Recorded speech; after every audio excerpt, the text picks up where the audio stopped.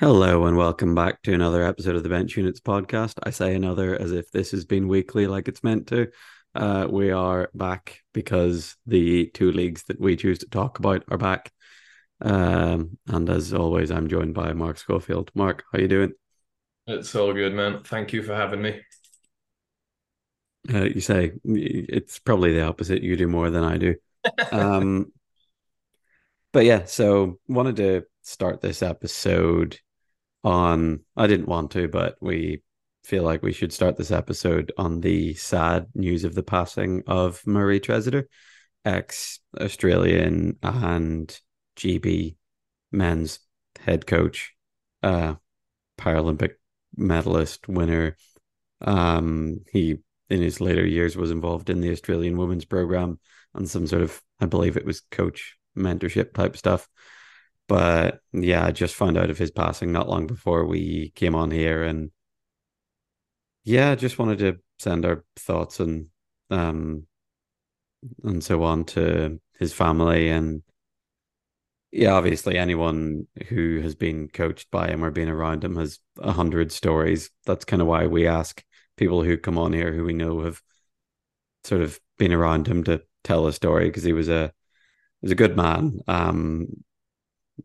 Mad as a basketball coach, obviously, but I think it says a lot about him that he put everyone through the ringer. But still, most of the athletes that have sort of trained under him and played under him have good things to say about him, and cared about the right stuff and was a good guy.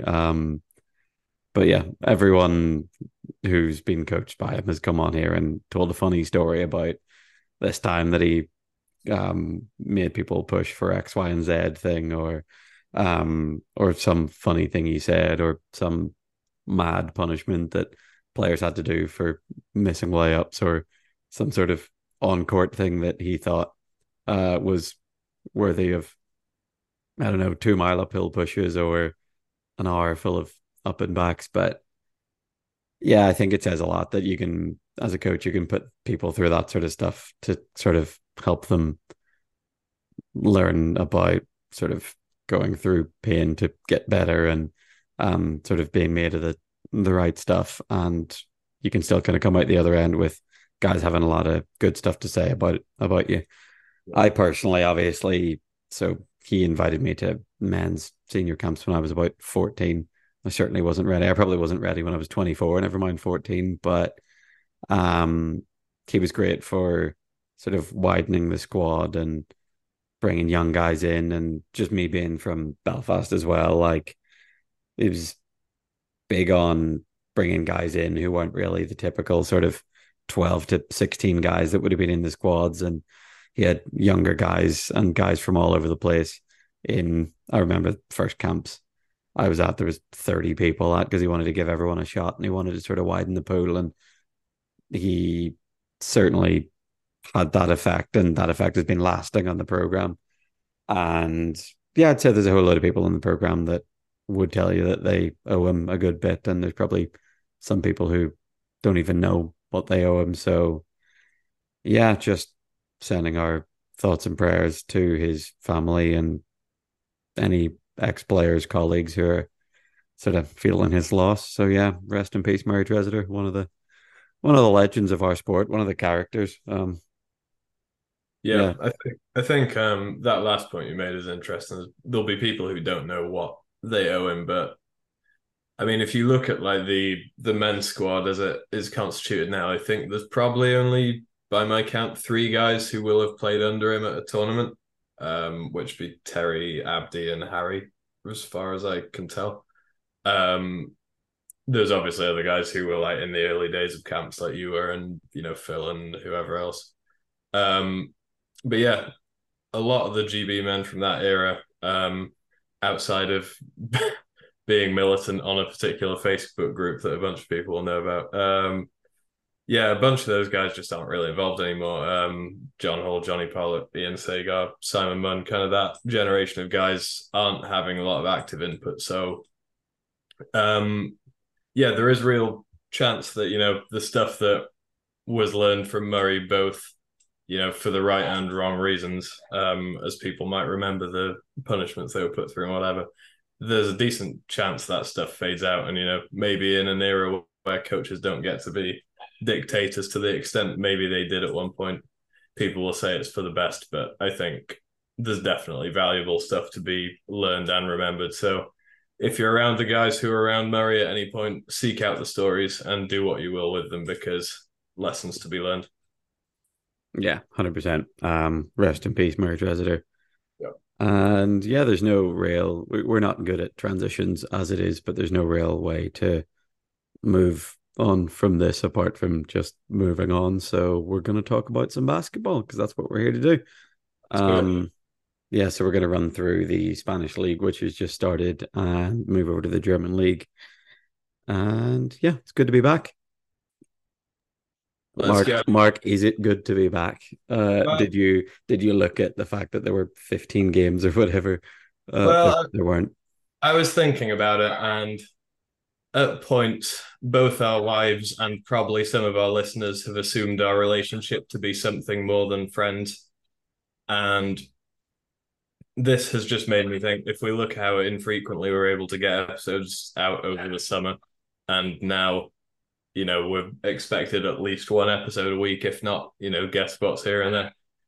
I think it puts to rest once and for all the theory that any kind of extramarital affair is going on between us, because we have neither the time nor the organization. And it's taken literally weeks for me to be like, okay, Gabby's going to be out of the house at this time, and she's taking Delilah with her, and she was meant to take the dogs, but as people can probably hear at this point, after it was downstairs.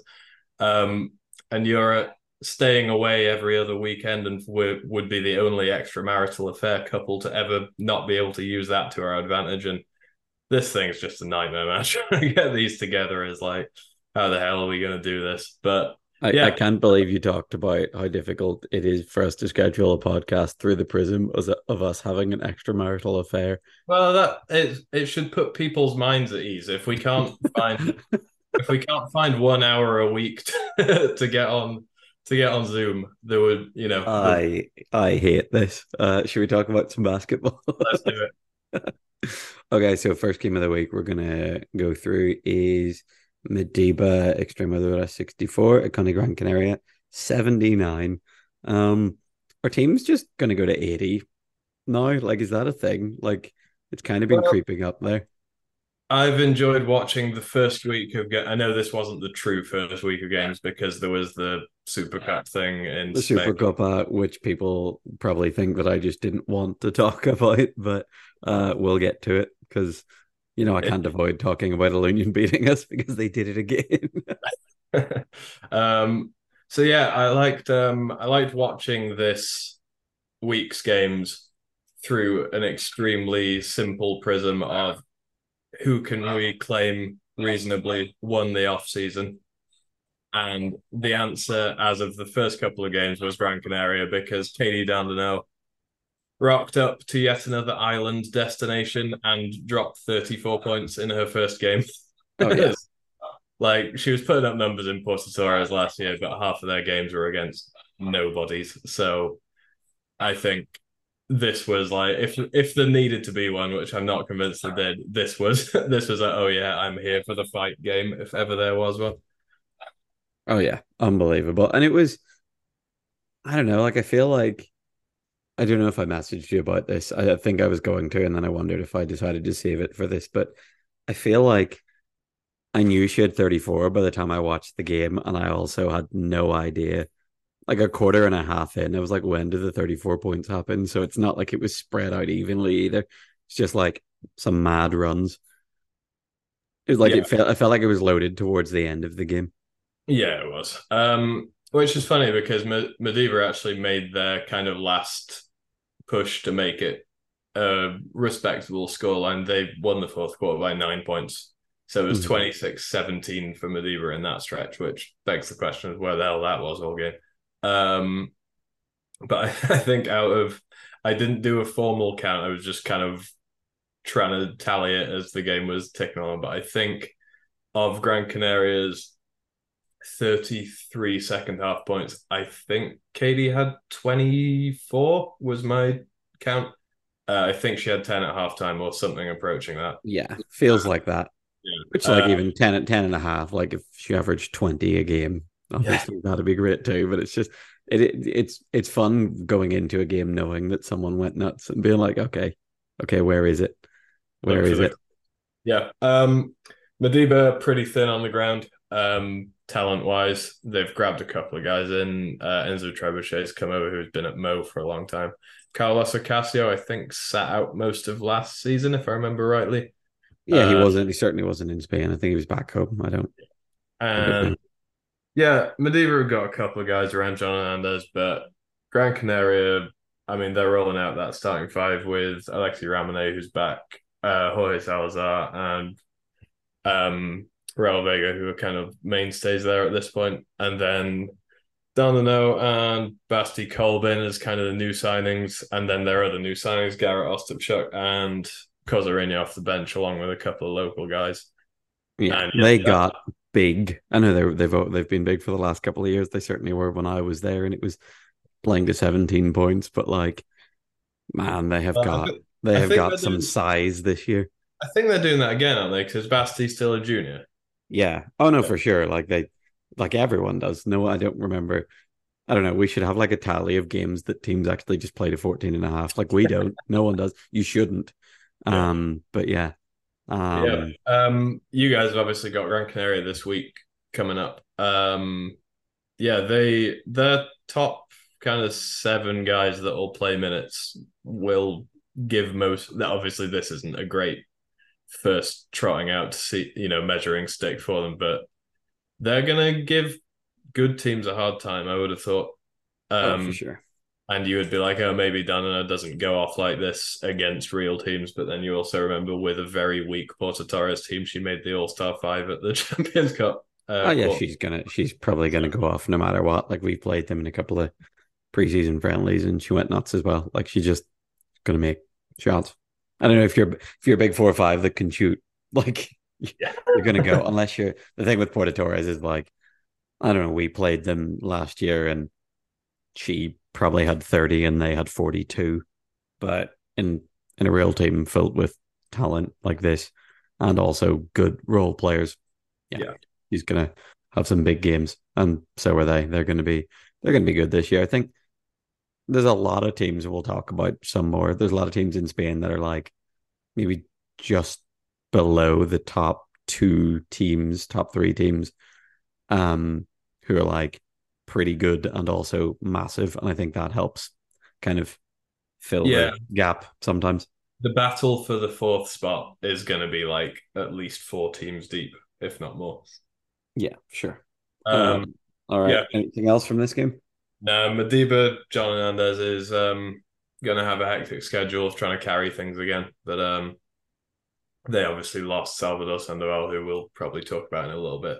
I'm sure we will. Jose Felipe's not back this year by the looks of it. I don't No. know if he might be a late arrival or if he's landed elsewhere. But yeah, thin on the ground for Madiba. Yeah, it'll be interesting to see. Obviously, the Parapans are coming up soon. It'll be interesting to see. Obviously, if John Hernandez has to go to that, um, that could be bad news for Madiba. But also, most teams have a couple of guys to lose for different Yeah. parts of the season. But Yeah. which is why it being a Final Four is interesting this year. But anyway, right, next game, Amphiv Iberconsa Amphiv Vigo 54. Amiab Albacete 69. So no Lee Manning or Alejandro Zarzuela for this one. And I thought Vigo looked quite good once again, like a team that looks quite good and is also just big top to bottom mostly. So big for Amiab to kind of look pretty comfortable in the end with this. Obviously, it was pretty close for Yeah.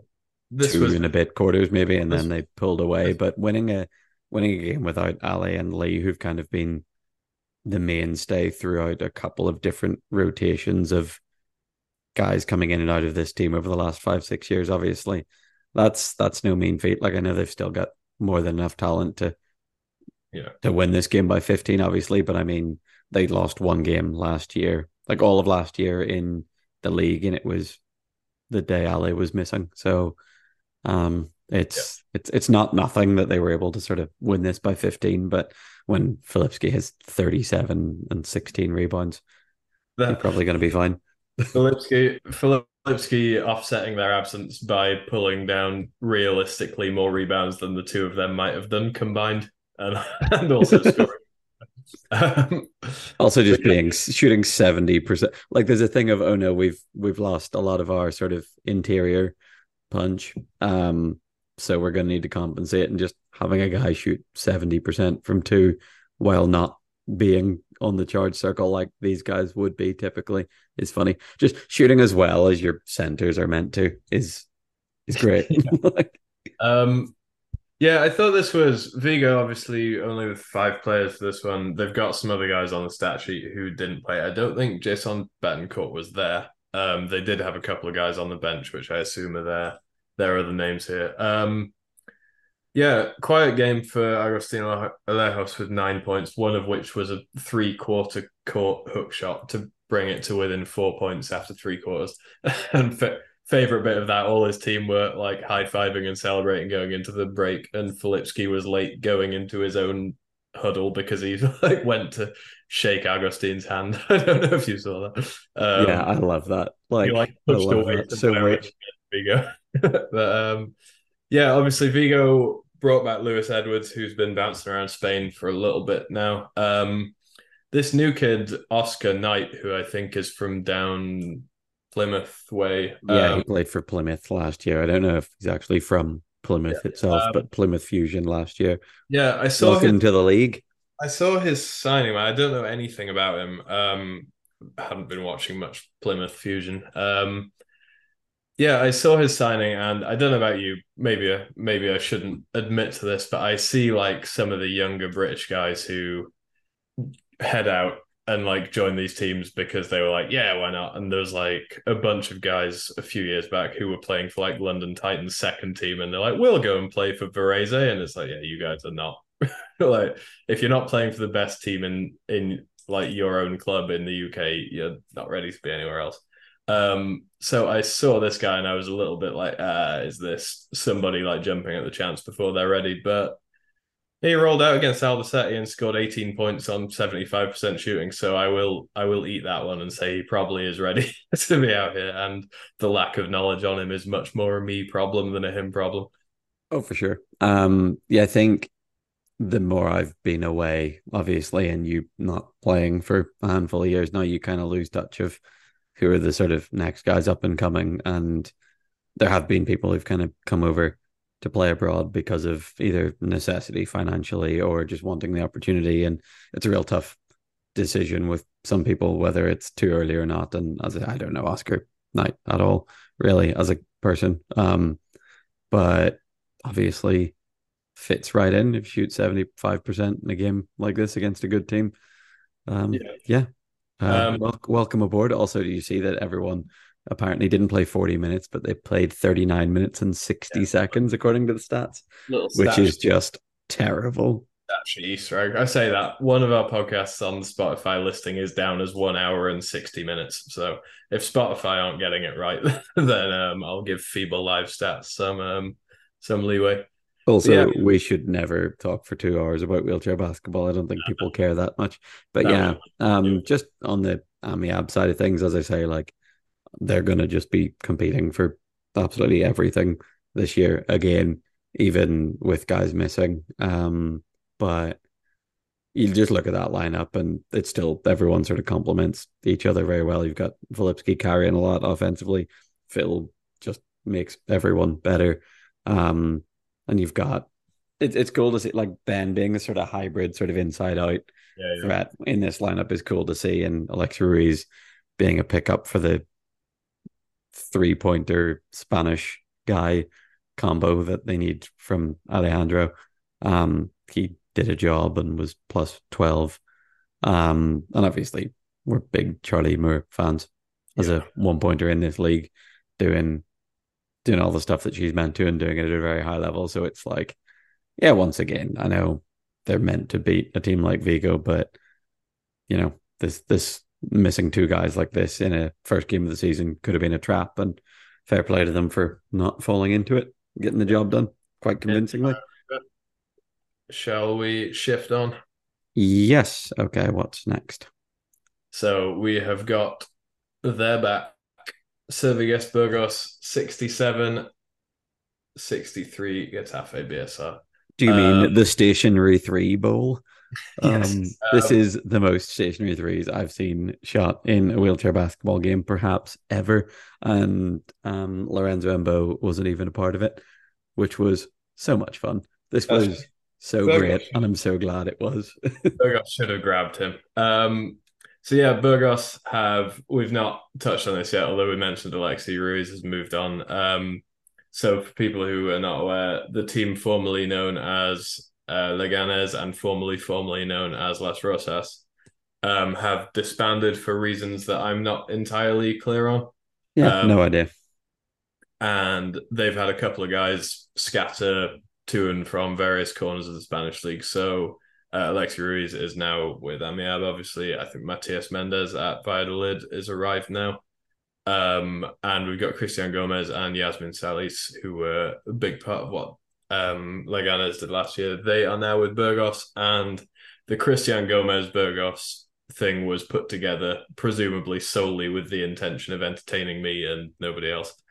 Hell yeah. Dream come true. Yeah, this is so yeah, not only are Burgos back, they are undefeated, as I imagine they will remain all year. And yeah, this was to say this is two teams I don't imagine anybody will be keeping too close of an eye on as the season goes on. This was a very entertaining game. Flaco leading Burgos with 30 on 31 shots, and Hell yeah. Rodrigo Perez. Good to see him back in the league actually, because he was getting like 40 odd points a year in the second Spanish league last year. But he has opted to move up a level and only get 31 points on 23 shots. I love that. Like He just two gunners, man. Like he this looks is like all I want in a game. I've never seen him properly unleashed compared to like he was at Madiba for a bit and then Malaga, I think. Yeah, And do you remember the game a couple of years ago that we really should have lost against Malaga? yes. Yeah, he that game was only close because he shot a stationary three in like semi-transition with less than a minute to go and made it. It was one of those where like I think someone made it. It might have been me that should have been there. It was one of those where it's like, yeah, I know he made it, but like, It wouldn't be like you to not be there for a stationary three to be made. You're normally all over it. yeah, I'm normally several feet away trying not to get a whistle, but I really should have just gone for it. We'll talk about that. We'll talk about the mathematics of fouling when you're when you're up too. We'll get um, to it. but yeah, I thought Rodriguez looks good enough to carry an offense against at least a middling team. They've also got Paco Quiles at Getafe this year, who presumably felt the crunch a little bit with Pincho Ortega coming back to Ilunion and Amadou coming back. He still gets his junior points, so he didn't want to be on it. I presume he didn't want to be on a team overly stocked with big threes and not be able to find minutes. Yeah, he's been around with Ilunion, so I wonder if there's a deal there where he like trains with them and kind of splits his time and whatever. It's probably a good spot for the developing junior guy to still be in the door with a really good club and be training with them, but actually get game time. Like, I wonder if this is a thing that I would more be clubs intrigued. will catch on to because I actually quite like the setup for him. Like, he's gone and played 40 minutes basically, but also gets good training I most do of like the the time as well. setup, but I would be intrigued to know how Getafe feel about that. But being Ilunion's farm system, like officially now, as opposed to just unofficially as they have been for years. Oh yeah, Um, I don't know. I wonder if the equivalent is not having Paco Quiles having 22 and 40 minutes. Like, yeah, yeah, uh, maybe the alter and 15 boards. yeah, I mean, entirely. 18 boards. Sorry, yeah, if someone has 22 and 18, you're probably happy enough to have them around. But You'll take him as a rental if he's going to produce like that. Yeah, I thought that the interesting thing with this one is Burgos ended up winning this one in a very close game. Burgos were down 9 with like 4.5 minutes left, I think. mhm. And essentially, the turning point in the in the game was Christian Gomez got inside far more than he ever has done because he normally just sits still and shoots mismatches or goes backwards and shoots mismatches. But um, Christian Gomez got under the basket, and I don't remember the last time I saw one player get looked over by so many of his teammates who could have fed him the ball.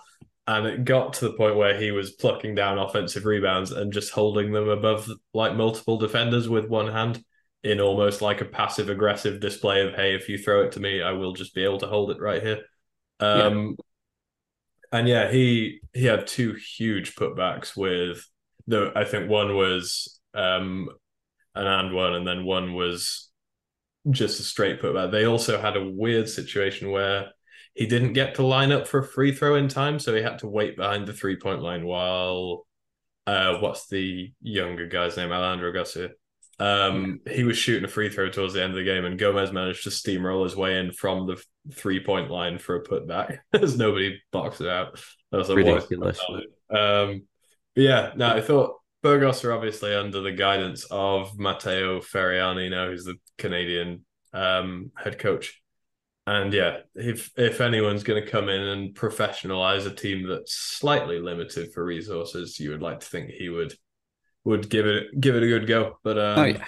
yeah, I thought this certainly was compared to having to watch who were the bottom teams last year, Juventud and Ferrol, was it? Yes. Yeah. Yeah, no, like these teams kind of, well, certainly I knew this about Burgos, but it's like you're coming up from the league below and you've got six guys that have played in this league already rather than the usual come up, sign someone who's just gone down, like sign the best player on a team that's just got relegated, plus your guys that have just come up and try and stick around. Maybe like it'll probably be these two scrapping it out to try and stick around anyway. But question is, can you see one of these two teams nicking a game off any of the rest? Probably is. Well, shall we transition that into our next game? Because let's talk about Valladolid. It's like, Oh, you're not doing this again, are you? well, as soon as they give me reason not to, I will desist. I will desist immediately. Well, how Uh, about they're missing like six guys? No, all right. So, Amivel Reyes Gutierrez, Malaga, 75, Valladolid, Fundación Aliados, 51. Um, anything, well, big thing about this, obviously, Sandoval with yeah, 29. I like the pace. yeah. I don't know if it was just like if I forgot that they played quick last year, but not quick, but like it's a nice little consistent, like get the ball down the floor, everyone's kind of moving, and I think it helps the likes of Abdi and Kyle that they're kind of like rolling into pick and rolls in sort of semi transition. And Yeah. I don't Yeah. know, maybe I'm wrong, but for some reason, just at one point, I was like, oh, these guys are kind of moving. Yeah. I Didn't feel thought, like it as much last year, maybe, but new coaches and stuff, so I don't know. yeah, I thought when we watched them really the last couple of years, and going back to Perez, who we obviously just talked about in the last game, was at Malaga 2 years ago, and they used to play lineups where it was like Cosarinia, Jaime Esparza, and Perez, and then it's basically three bigs who want to shoot mismatches essentially, and they didn't have any real getting downhill or like breaking down the defense. And then they brought Abdi and Kyle in at various points, but neither of those guys is known as a dynamic ball handler. You know, it's not like you've brought in Jose Leap, for example, who we were just talking about. And yeah, I think even at the point when they would go in that three big unit, I said, imagine if you swapped one of these guys out. I think the guy I picked was Dominic Mosler, which is maybe a slight luxury because like most teams would have. He was at Landil at the time. He sure as hell wasn't ditching for Malaga. But Yeah. yeah, Sandoval's kind of that makes something happen through sheer force of will. And I think they fed off that really well. Oh yeah. And him crashing kind of they dragged the defense so low, and then Kyle and Abdi being able to trail into shots or like secondary actions was really key for them. I do think they're going to miss Cosarinia in the long run. Okay. but they've got a couple of guys in. This guy Malat Way, who I don't know a huge amount about, but certainly looks the part physically. Mhm. And they've got John McNamara, who's I think is still to come over at this point. So they're not going to be light on resources by any stretch of the imagination. But the story for Malaga the last few years has been, can they make this, can the sum of the parts actually equal the parts themselves, or, even be greater than the sum of the parts, which I don't think has always been the case. But good performance against admittedly a short-handed team, and it certainly looked like they had what they've been missing in this game. So maybe we're on the roadmap.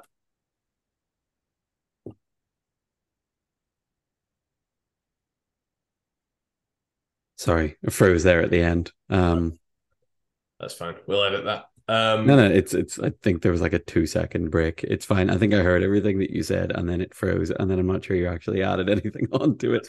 I'm making this something that we need to edit at this point, but I think if I move on right now, You it'll be got fine. have you got anything on Valladolid? Um, it's just a shame that they were obviously building towards something last year, and then CJ's gone over to Hanover, and Romo's out of there. I think he's just gone home. He's gone back to the States anyway. I don't know if he's home, but um, just a shame for those guys because they got to that point where they were third, fourth at one point in the league. I know we had like they were fourth in the league and we were third, and we split the game. So they were sort of knocking on that door of taking that next step, and now they've kind of taken a step backwards. And I know they went to the Super Cup a week ago when they were missing like five guys, and I know they're still missing a handful of players, but Well, Hadi and Azar is the most important. oh yeah, that changes everything, man. Like, I mean, is he? Can you replace the two 4-pointers who did most of your ball handling? Can you replace them with one guy? I would usually say no. However, if that guy is just coming off the All-Star 5 at the World Championships, I think he would have a as reasonable of a case as anybody. oh yeah, the heat that the sort of heat that you need to put on him the second he comes over the halfway line with the ball in his hands really changes things for everyone else. But yeah, Raddy, like Yelmer got 22 on pretty efficient numbers without getting a whole lot of help. So that'll yeah. probably open stuff up for him as well. You Do would you think? hope. Do you think he might get the belt? Uh, it's kind of a bit at this point. I hope he gets the belt at some point. Um, yeah, Valladolid obviously had his art to come over at some point. Radi Dagerman, I assume, is going to show up at some stage. They signed him as well, Yeah. and yeah, that we can't really assess these guys until they've got a full squad, because right now they're not built around anybody. They're Yeah. they're just, they're the pieces who fit around. If you were to rank their options in terms of shot creation, it would be Hadi Azar as like one AAA, and then probably Dagamin as one B. Yeah. So yeah, It's tough. And it's also not just like you plug this guy in and add it on top of everyone else. It's like everyone else gets a little bump from yeah, heads yeah. being turned and them being a Especially bit more open. when you look at the way that Perez played off of Romo last year, I think he was really the key to how solid they were inside, because he's not the biggest guy in the world, but when you have a giant out there like Yelmat and a second big who is getting relatively easy shots, similar to like how Ben Fox gets a lot of layups when Lee Manning's the other big on the floor, right? Because giants almost require double teaming at all times. Yeah, there's a gravity to it. Yeah. So yeah, I think Valladolid obviously not a great start between the Super Copa and this one, but there's reason for optimism and for me to not have to hammer on them every week, which I believe me when I say I will take only a slight amount of pleasure in doing. Great. And talking about things that happened in the Super Cup, we're going to talk about Alunion beating us in Bilbao this week. Following Um, what's sorry? following a comeback. Yes. Although not as great a comeback this time. Um, right. So Bilbao 65, Alunion 68. So we played them a week ago, obviously, in the semi-final of the Supercopa. We were 22 up at one point near the end of the third. They bring it all the way back. And if you follow wheelchair basketball, even in the slightest, you will have seen that Terry made a stationary three with me kind of clawing at his foot plate uh, to win the game. So yeah, I told him I'd mention it. I told like I yeah, I don't know. I do plenty of talking about games that we've won, so yeah, it's only fair. So we completely fell apart. Kind of sent Terry to the line about 15 times more than we should have, and yeah, obviously that big shot at the end is incredibly disappointing. The fact that it happened and I immediately was like, "Oh, cool! I'm going to be on his Instagram story once a month for the rest of my life." Nice. I told him as much as well. That was not great, but yeah, I probably could have made it a little harder for him. Uh, just didn't want to foul. Although if I fouled him well enough, it would have only been 2 points rather than three. But yeah, um, that's a great question. Do you just blow his foot blade up as soon as he catches it in that scenario to save It'd have been, embarrassment? it'd Or been really smart. You could have got behind him and pushed him forward inside the 3 point line. And he then it would, stopped his chair. There was one point where he was rolling, and I was like, "Can I pull the chair out and try yeah. and get him inside the 3 point line?" But if I take a pull back and he just shoots an even more open three, I But look yeah, really stupid. following my Um, example, if he pulls up to shoot one and you're busy scurrying around him like a dog looking for his toy, and he just shoots an open shot because you're trying to get behind him to push him forward, and he makes it, that's a terrible look. yeah.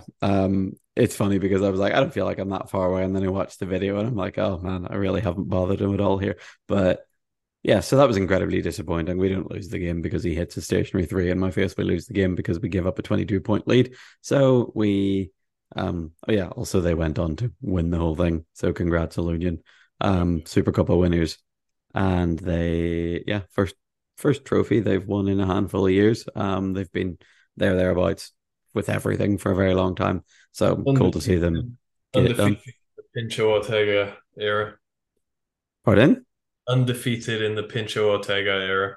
Yeah, three from three. I don't know how many friendlies they played, but yeah, three from three in games that mattered. Two of them against us. Hell yeah.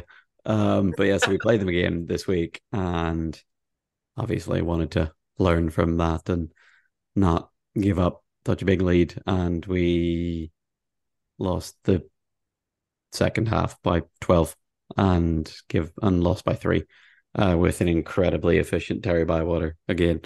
What was that, Terry? 12 from 15 overall, 11 from 12 from two. It's one of those, if you look at the stats, you go, there's not much you can do about that. But we probably gave him a load of stuff that he's very comfortable with. So maybe we can do something about it. I don't know when we play them next, but um, I was thinking about this the other day, and this would be a great time if we were sponsored by like BetterHelp or something equivalent with, one of these um counseling websites or one of these therapy websites so that I could just do therapy every time that Terry hits a game winner over me or just buries us with a post up over a guard. Because yeah, I feel like at this point it feels like the league's just going to do away with all the other fixtures and just have them beat us 22 times. um I would watch that. oh god, I think I'd get sick of it. Well, yeah, already pretty sick of it. But yeah, man, they were great. We were very good in parts, and then kind of just didn't have enough to get it done. It's weird that one of these games went to 84 points, and this one didn't even scratch 70. But I think it's probably symptom of the fact that when you play a team, you probably a lot of your thought goes into how do you stop them the next time rather than how do you score against them better, especially if you go to 80 something. So we probably both went away and figured each other out defensively a little bit, and it showed, but they just had enough to put us away in the last stretch. Like if you look at last couple of minutes, our quality of shot was all right. There's a couple of heroics from Pat. And then they're just getting pretty good looks all the time. Greg is a wide open shot from the elbow. Terry puts a shot from the right wing away, pretty wide open. And yeah, that's the difference when you come down the stretch like that. You've got two guys that are killers, and we kind of gave them looks that were a little too easy. Yeah. Well, that's my Um, read on it as well. I don't know. We're pretty close, but just couldn't yeah, quite get it done. I thought it was interesting because you guys were up by what, 9 after the first half. And obviously we've kind of you chucked a reference in there. We've not formally talked about it on the podcast, but the big news for Bilbao is that Patrick Anderson is at least a part-time player for you guys currently.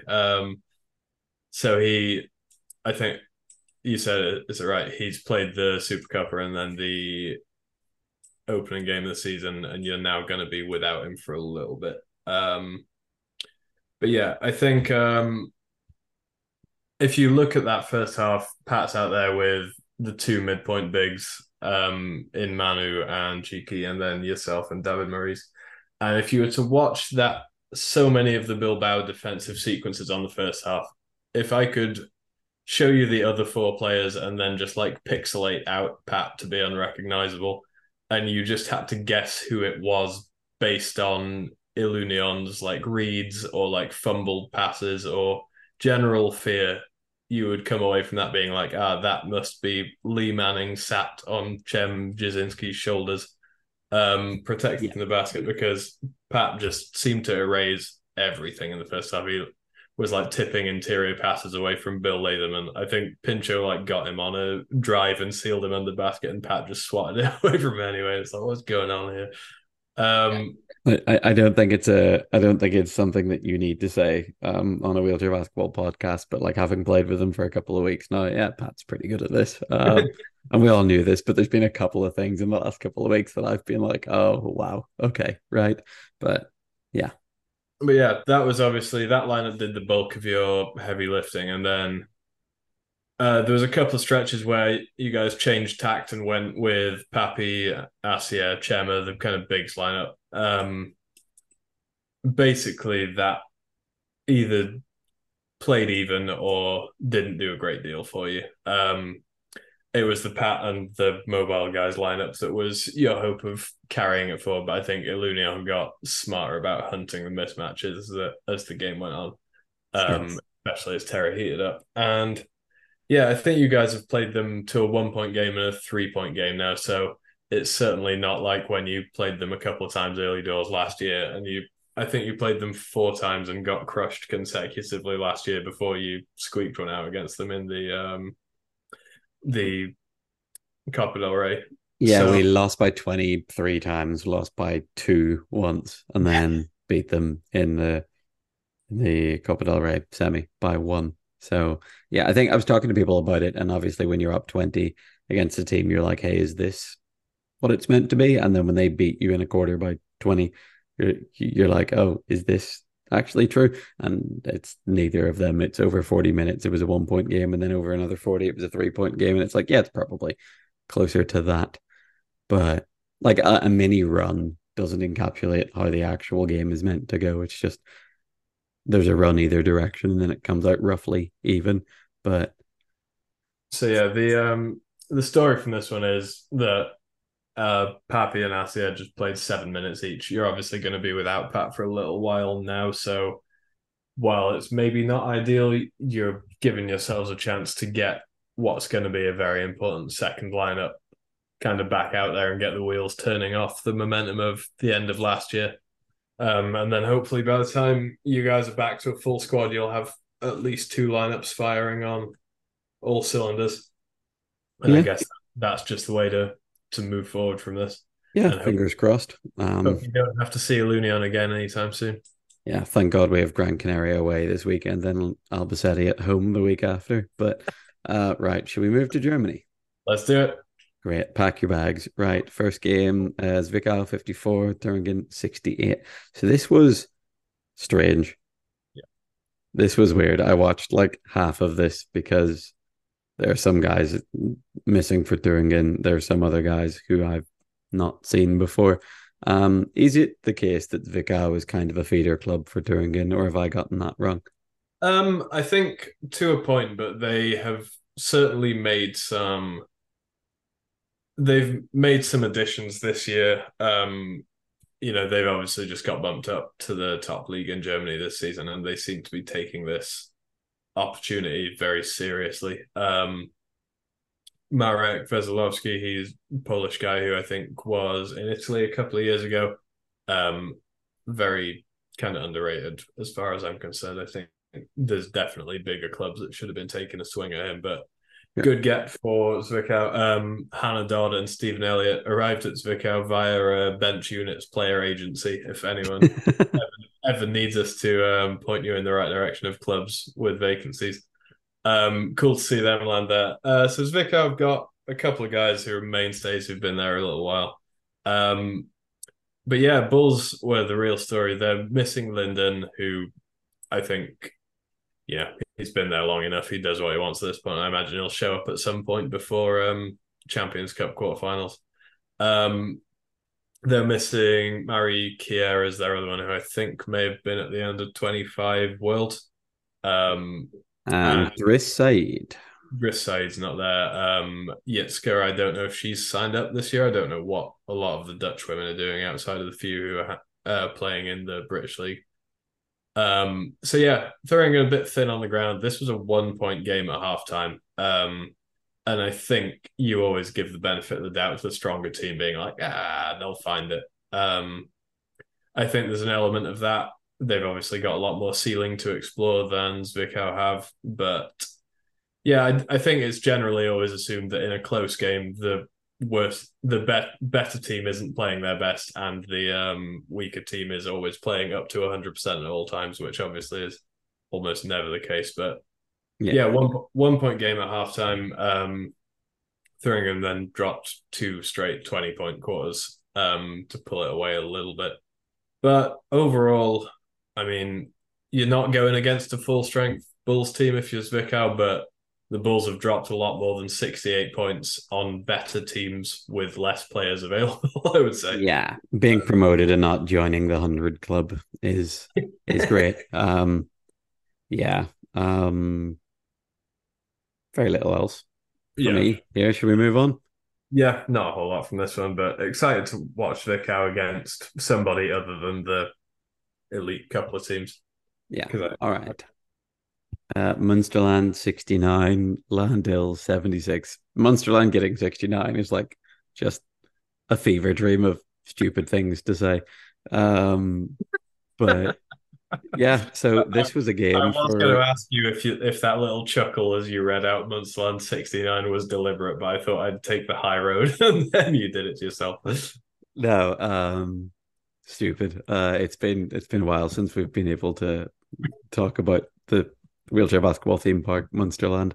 But yeah, so this was a game for longer than I thought it would be. Obviously, Landil were missing Rose Holloman, and they were also missing Katha Weiss, who was out in Thailand with the under 25s, which I think takes out most of the lineups that I thought they were going to play all year. I think they were going to play 1 or 2 of them at all times, but not at all times. But I think that's the majority of what I thought they were going to go for. And yeah, it took them a while to figure Munsterland out. Obviously, a good team.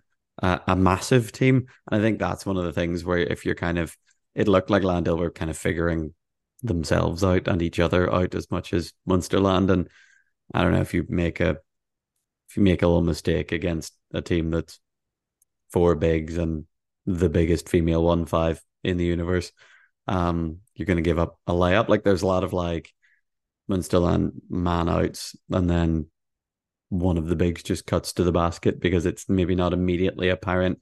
I don't know, if you're in a man out and you get your head up and you're like, right, where am I going to? Where are we going to help from? You might just rank everyone in order of height in the other team instinctively, unless you have a very specific plan.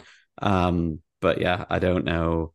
They seemed a little out of sorts, and maybe it is just getting to know each other. And then offensively, it took them a minute as well. I think Landil looked their best offensively when they went man out, and then they played really open, like two-man games, one on each wing respectively, and it was a lot of like man out, ball comes down one side of the floor as the guy in the man out cuts, the help comes, and they skipped it over, and it was 2-on-1 weak side for a 15-footer, and obviously Landell play for space and mid-range catch and shoots a lot of the time. And I don't know, I think the man out kind of got them going from there.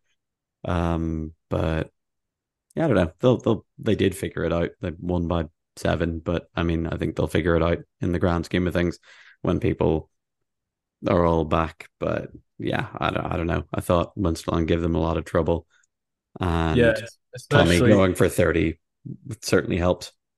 yeah, definitely 30 on 50% shooting in a 7 point win. You're a couple of made shots, and Tommy made some tough ones as well. You're a couple of made shots away from that being anyone's game with a handful of possessions left. Yeah, I thought Munsterland were well. Landil came out with the press, and Munsterland wrecked the press, which I was extremely surprised by. I they obviously the big news for Munsterland is they lost Matthias Bellis, who has been living in the Netherlands and commuting to play for them. So they're predominantly an amateur club, and they don't have anything like the resources to go out and sign a Matthias Bellis replacement. Um, I think you could argue he was probably their best or second best player last year, and you would think that his loss would be verging on catastrophic to them. But Yus Marinskov has been Morsinkov. Sorry, I don't know why I always try and make that sound as Russian as possible. Yeah, you would assume that that would be a step down, but he is another big guy who can get inside and finish. He's not the one-on-one threat or the offensive rebounding threat that Matthias is, but I think this was an interesting study in how Matthias might have been their best, but not necessarily most important player. Well, yeah, And but you got to think they're playing on the like those guys are playing on the same team as the greatest player in the universe, Soren Muller. So um, and yeah, I thought between him and Julian Lammering, who's obviously had some time with the German senior team this summer and looks to be coming on leaps and bounds. I mean, he had like real defenders like Tommy Boma, Quinton Zantinger or whatever, and he was taking those guys and dribbling round picks and stuff and getting to spots on those guys. And yeah, that's certainly what Munsterland were lacking in the past, where they could get a bit stodgy offensively. But I thought, as well as that, probably what made the score so high in this one was between Ilsa on one side playing 40 minutes and Yannick playing 40 minutes on the other side. This was a clinic in Lowe's finishing dump downs. yeah, With the two smallest guys on the floor by a long way, with shot a combined 72%, something like that. And yeah, other than that, Mendel's first game for Landale, kind of Matthias Mendel and Rayo having to swap around minutes because of the lineup issues Landale had, but Mendel came in, had 13, pretty good start to his career. Thomas Klein is the other guy I wanted to talk to you about. We've spoke about it very briefly, yeah. but not You're a fan. only is it this guy picking Germany must have been a nightmare, because if he has to tell anybody out and about in day-to-day life that his name is Thomas Klein, they're just going to assume he's German, and that's a tough gig for an Australian guy living in Germany. He probably has some German heritage to have that name, but yeah, he came in. I've not really seen a lot of him, and I was trying to figure out in the early possessions. I was like, right, what does this guy bring? Because realistically, as a role player on a team like that, you only really need to know what the guy's strength is and what the team can do for him. And I was like, right, what's he bring? And the first handful of possessions were like cut inside, missed layup, furious offensive rebound, tipped to pass, chased it the length of the court, recovered it, fired it up to Tommy for a three. And then it was like, I think he came over and ripped a pass out of Soren Muller's hands. Maybe I was like, okay, what this guy brings is being here for it at all Yeah, times. he's bringing it. Yeah. And he was 0 from 4 in 16 minutes, but he was +8 on the plus minus, which is the highest of anybody Hell on yeah. that team. And if you Yeah. look at the fact they won that game by 7, man, it was. If you were telling me that this guy, if you told I first off, I was very surprised Landale signed him, because he had a near anonymous season with Mo last year where he was perfectly serviceable. and I assumed Yannick had given somebody at Landil the like, hey, you should check this guy out. And I was like, oh, that's a weird signing. It went on while the World Championships was in full swing, so I think it flew under the radar. And if you'd have told me Thomas Klein's going to come in for Landil and change the game and help them secure a win over Munsterland to start the season, I'd have been like, this is complete and utter mayhem. But that's fitting because complete and utter mayhem is what it turns out he brings.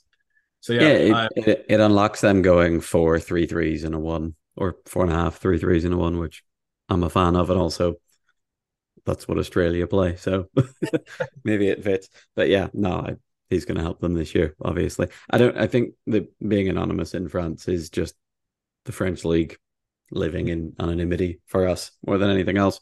agreed. But yeah, all right. Should we move on? Should we pick up the pace? Let's do it. Right, cool. Trier Dolphins 76, Sky Wheelers 63. And in this week's installment of How Many Did Dirk Have? He had 41 on 58% shooting. Oh my God. So the second half of the stream was the only part of it that was available, I believe, unless I'm just wrong, but I clicked onto it and it started in the second half. Yeah, pretty close in the first half. What were they up? Up one at halftime. Yeah, I think this is a weird one because Trier have now played quite a few games. Say this is their first game of the season. They went to that friendly tournament in Giulianova where I didn't keep up with the official schedule, but it seemed like every team was playing 3 times a day.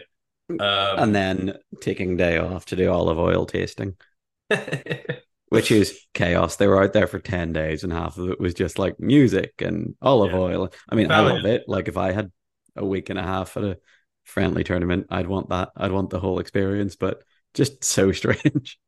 Yeah, it was weird. Yeah, Dirk with 41.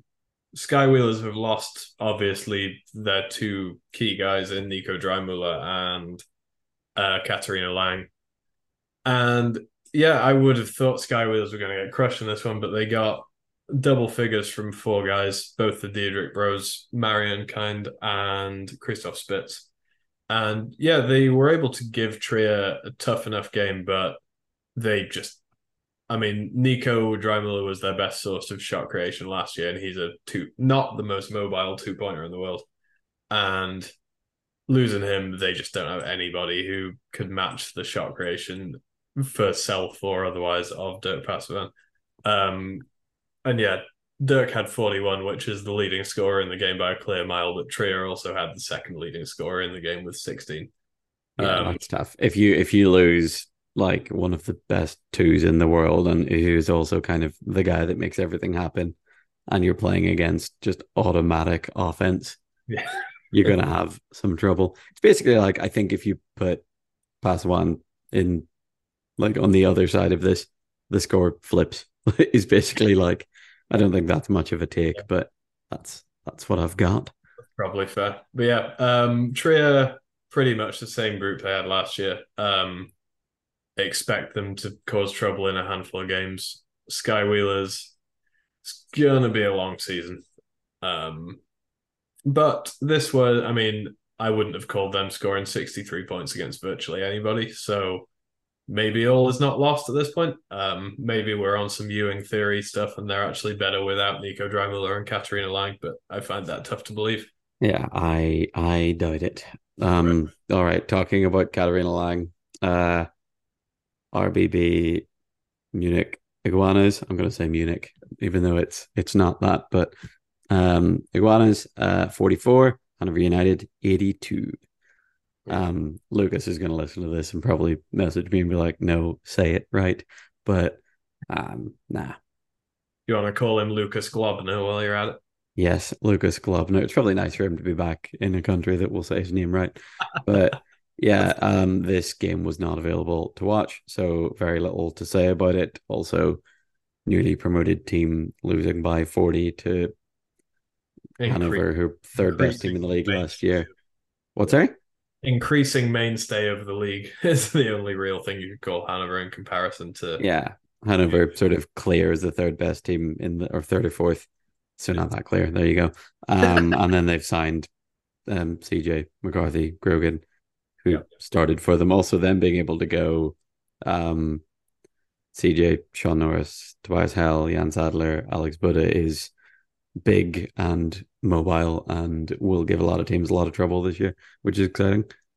Yeah, absolutely. I think Hanover, looking at their units they can play, they're going to miss Mariska, but there is no team that would previously employ and now not employ Mariska who wouldn't miss her. Yeah, Uh, yeah, Munich, they're a little thin on talent because they're brand new. They've obviously brought back some of the local guys in Katarina Lang and Lucas Klosner, along with a couple other guys who I think are kind of German league long timers, but not necessarily huge names. What I will say for Munich is you look at the setup they've got, and they're playing in the Audi Dome, I think, where Bayern Munich's basketball team play, and yeah, it's obviously early days for them right now, but if they can stay up, man, they're not in a dissimilar spot to what Hanover were in like 5, 6 years ago, or even what Mercia were in like 3 years ago at this point. yeah. If you kind of have the infrastructure to Yeah. maintain and also sort of add and be smart with it, and not be one of these teams that like comes up, signs a player without really checking if they're good to have around, and then goes back down. Yeah, they could be solid and well put together Well, they will, and if they've got that infrastructure and the ability to stay up, I guarantee you there'll be people who want to play there. Like for sure. it's a good setup by all accounts. Great place to live and everything like that. Oktoberfest has just been going on, so if people want to get their bids into Munich Iguanas for next season, get out there in time for Oktoberfest. But Yeah, let's make it happen, yeah, Lucas. Lucas, get on the phone. Um, I was going to say I'll certainly, if they need anybody, I'll certainly sign up for Munich. But they start 2-1s in their lineup, so they're yeah, probably fine. yeah. All right, Right, last one. Cool. the no, we want to play Kei Akita less minutes bowl. Oh wow. This Color guy must 99ers 55, Rhine River Rhinos 71. Man, Rhine River Rhinos obviously having to make a coaching change because Lucas Warburton left, and ending up with Mikey Pay is best case scenario. Like Lucas did a great job there last year, and no having to retool and ending up with Mikey Pay and him also just starting and playing 30 minutes is great. That's why you take over as coach. Yeah, I think it obviously broke news from Wiesbaden broke slowly throughout the summer. So I think Mikey was their first announcement as player coach. Nico Dreimler a little bit later, and then Kei Akita was literally last week. Yeah. He was obviously at Cologne last year, and he played 10 minutes in this game, which is a move up from about the 6 minutes per game that Cologne seemed to insist on playing him last year. At this point, I'm wondering if he just has it in his contract that he will play no more than like single figure minutes. I doubt it, but I doubt it. But yeah, I thought Wiesbaden are missing. They also signed Poisson Lai of the Canadian women who was at the under 25s. So they were missing the female one in their equation. yeah. They were a little bit lineup hampered because of that, but not massively. But they've obviously got another tool in the box. And yeah, man, I thought Mikey being out there as kind of floor general, literally coach on the floor, I thought was big for them. And yeah, they strike me as having an awful lot more ceiling to tap into as the season wears on, and they're certainly going to push the likes of Hanover or do what they did and upset Landil last year. I don't know if that's in the cards again, but yeah, they brought back the majority of the core. Big game for Guy 7 with 22, Aaron Young with 12, 18 for Nico Dreimler, and yeah, super efficient shooting, man, 30 from 55. Yeah, I think the thing that impressed me about them offensively is like they came out and it was like Mikey in the middle, Jim screening for um Aaron Young, Nico Dreimler, and a Heist 2-man game. And like in the like throughout the 10 minutes of the first quarter, they had played every possible retooling of that, apart from like Jim behind Yeah. Nico on the screen. Like every real rotation of that you would want to play, they kind of fell into, which I love. Like I'm such a big fan of sort of moving around and versatility and moving your pieces around, because I think there's too many teams that kind of play, well, you two go over here and you two go over here, which is fine because it's predictable for you, but it's also predictable for the teams that are spending a week talking about how to stop you. So I think that's the thing that impresses me. And I don't know if it'll be the same in their other lineups, but like in that five particularly, I was a big fan of that Yeah. because they've got five guys that can finish off and they've got five guys that can shoot the ball. And Yeah. yeah, I think No. that makes it's probably no surprise that Team USA legend and Landil legend comes in and coaches the team, and all of a sudden they're moving and exchanging, and um hard to predict. But yeah, big fan. Yeah, absolutely. On the Cologne side, probably exposed a little bit of a Wiesbaden shortcoming in Bullet Kadal having 18 points on 9 of 13. 18 points on 120% shooting if you watched the game and didn't look at the stats. Um, yeah, I thought Wiesbaden are generally pretty well set up. The one thing they're not set up for, which was the case last year as well, is to battle with giant guys, which is obviously, that's going to become a concern as they play the teams higher up the German standings. Landil with Rio and Gunther, and then the two bigs at Thuringen, and even a guy like Tommy McHugh at Hanover. You're going to have to find an antidote to getting thoroughly outmuscled. Yeah. They might be able to press in sort Yeah, of spots. I don't know, but it's first game of the season, so I don't think it's like alarm bells at this point. yeah, Other than that, I thought the 3-3s lineup for Cologne with Kodal and then Mustafa, Robin, and Tommy Gray, and then Matthias Heimbach is the one. I thought that was an interesting look. I think that's probably their best lineup, unless I'm missing anything. I just hope they can find enough variation and enough shooting with that to be able to make it work consistently, because they've got the pieces to push some of the middle tier teams. yeah, They're just they're gonna have to max out everything they've got on their roster, really, because there's not a ton of upside to play with. But they've obviously got Mustafa and Robin as the ball handling duo have got enough reps that you would like to think they could figure something out between them. yeah, I think so. Um, but yeah, big Wiesbaden fan. Well, I just have been, but yeah, because I like Jim mostly. But yeah, um, I think they're going to be pretty good this year. It'll be interesting to see how they develop. Should we do the belt quickly? I'm dying for a pee. Can you tell? Should we do the belt quickly? Let's do it. I'm Um, gonna take is a it long time thinking about it is it deliberately. a retroactive? Last week and this week, Terry Bywater closing games, or does Katie Dandenau get a shout for having 34? Um, take this. Maybe I'm incorrect in this, but I'm almost Terry's greatness is so. What's the word? I'm not just doing this because I know you need a pee, You're by the way. taking it for granted almost at this Yeah, point. Terry's brilliance is metronomic, isn't it? To the point where it's almost unimpressive outside of that three he hit over you, which will forever be my screensaver. Um, Oh, great. yeah, I'm tempted to go down now because I think this was we're obviously massive fans of hers as we are of Terry, but I think in the wheelchair basketball circles there was maybe a tiny bit of skepticism of like, can she do this in Spain?